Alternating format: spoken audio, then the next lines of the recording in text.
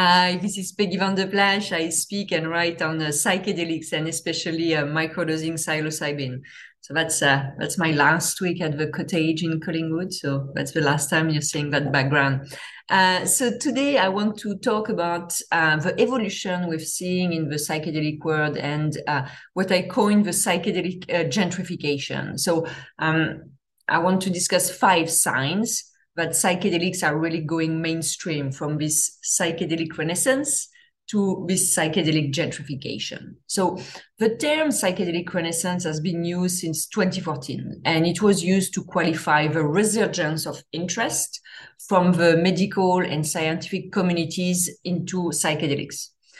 So we are almost 10 years later, and we're past the point of Renaissance. Right now, we're really, I think, deep into gentrification. So I see 5 signs of that. So the first sign is really about the fact that the consumers are really becoming mainstream, and the usage of psychedelics became also, I would say, more daily. So what do I mean by that? So if you do some free associations with the term psychedelic, what comes to your mind? So maybe for you, it's a 1970 era rock star who's tripping for fun and creative inspiration after a show. Maybe it's a group of long-haired, free-spirited guys who are zoned out on a beach somewhere. Maybe you're thinking about someone in jail for a federal offense. But these images are definitely a thing of the past. They might still linger in our mind, but they are things of the past. Psychedelics that were used in the past in large quantities for like tripping by hippies now are used daily in microdose by CEOs, VCs, moms to improve their performance, their mental health, their happiness, and their personal transformation. So that's really the first sign that we're seeing psychedelic gentrification. The second sign is the surge in visibility. So there is a lot of interest, I would say, like for millions of people regarding psychedelics. So you've been seeing world-class publications that really focus on businesses, such as, The Economist, the Wall Street Journal, the Financial Times, the Washington Post. They have widely been reporting on the progress of psychedelic.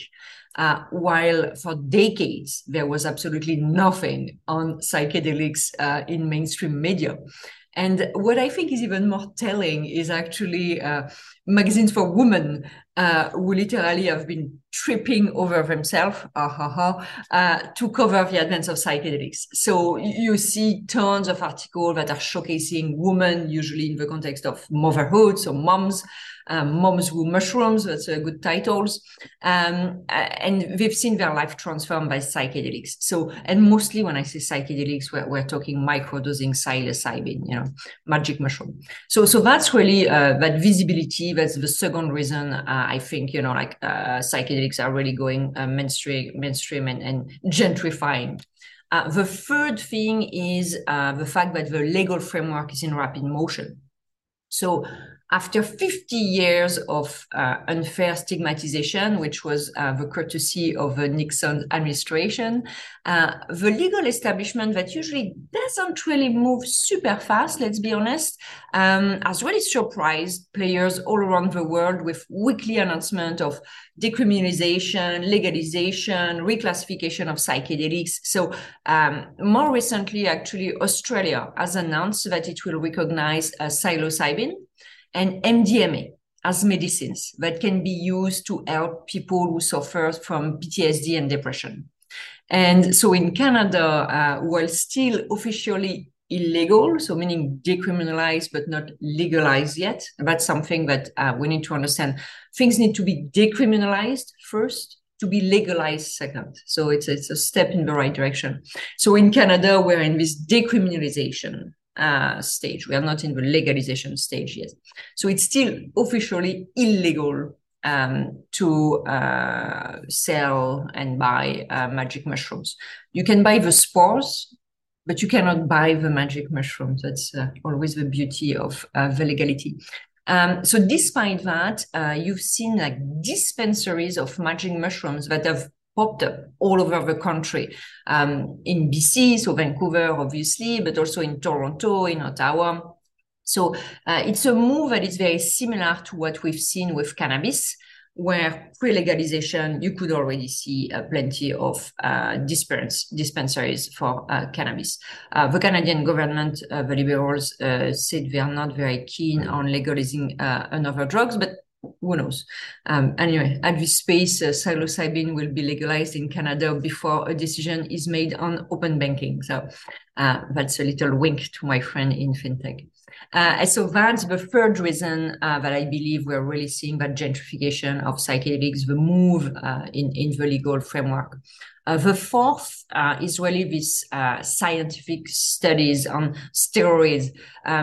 It was only in 2018 that the US FDA, so the Food and Drug Administration, named psilocybin, again, the magic mushroom, as a breakthrough therapy in treatment for severe depression. And, you know, this breakthrough therapy is a designation that the agency applies to drugs that are in early trials, but have demonstrated substantial improvement over existing treatments. So read substantial improvement versus the drugs that are sold by a big pharma with a prescription today.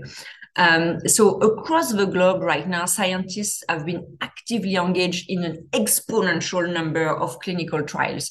And I mean, with very, very serious organizations. I mentioned in the past that both the US and the Canadian Department of Veterans Affairs are currently experimenting with psilocybin to help the veterans with their PTSD and other challenges like addictions, anxiety, and things like that. So this is really, I would say, the fourth reason, this number of studies that we've seen really, really increasing. And the fifth reason I believe we're really in the gentrification stage of psychedelics is the number of business creation and the great capital allocation that has been going in that space. So it's assessed that the market for psychedelics is projected to grow from 2 billion in 2020 to 11 billion in 2027. So obviously, a lot of savvy investors and business people have been busy developing new companies and new investment funds to capture the profit. So you can see brand name investors such as Christian Ungermeyer, extremely active in the space, Tim Ferriss, Peter Thiel, also very active in the space, alongside institutional investors such as the GLS Fund, Noetic Psychedelic Fund, the Conscious Fund. So you see a lot of activities. Actually, you have more than 50 publicly traded companies related to the development and administration of psychedelic-like drugs just in the United States. So these are really like the 5 signs that I believe we're in full psychedelic gentrification. So what does it mean for you? So of course, there might still be a stigma today around psychedelics, but I mean, it's clear that the wheels of a cultural revolution around the use of psychedelics are already beginning to turn. That's happening. So there are 2 main reasons that you should care about the psychedelic gentrification. The first is really about your well-being, and I would say the well-being of maybe your relatives, your friends, and people dear to your heart. As more and more studies have been demonstrating, psychedelics have the ability to significantly improve your mood, your mindset, your performance, obviously, but also your overall level of happiness. I am personally delighted to be able to benefit from this new up-leveling of me. I'm happy to benefit from it now versus in 5 years. And to be honest, I would have been happier to benefit from it 5 years ago or even 10 years ago, but that's another story.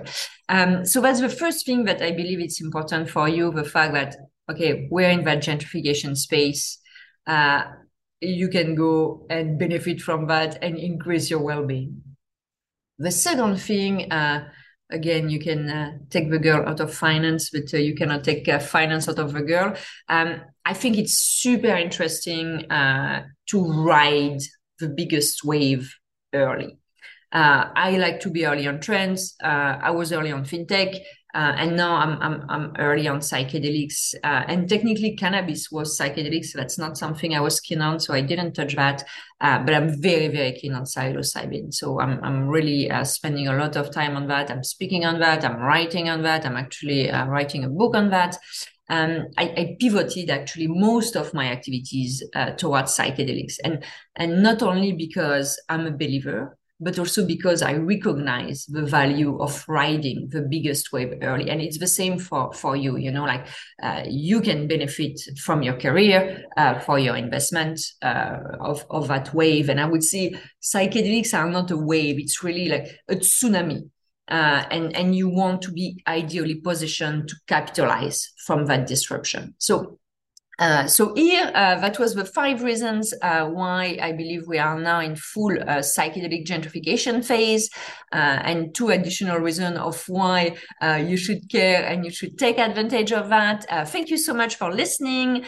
And if you want more information on me, you can find my website. Obviously, as I said, I speak and write on psychedelics. So if you're interested in partnering with me, please reach out. Have a great day. Talk to you soon. Bye.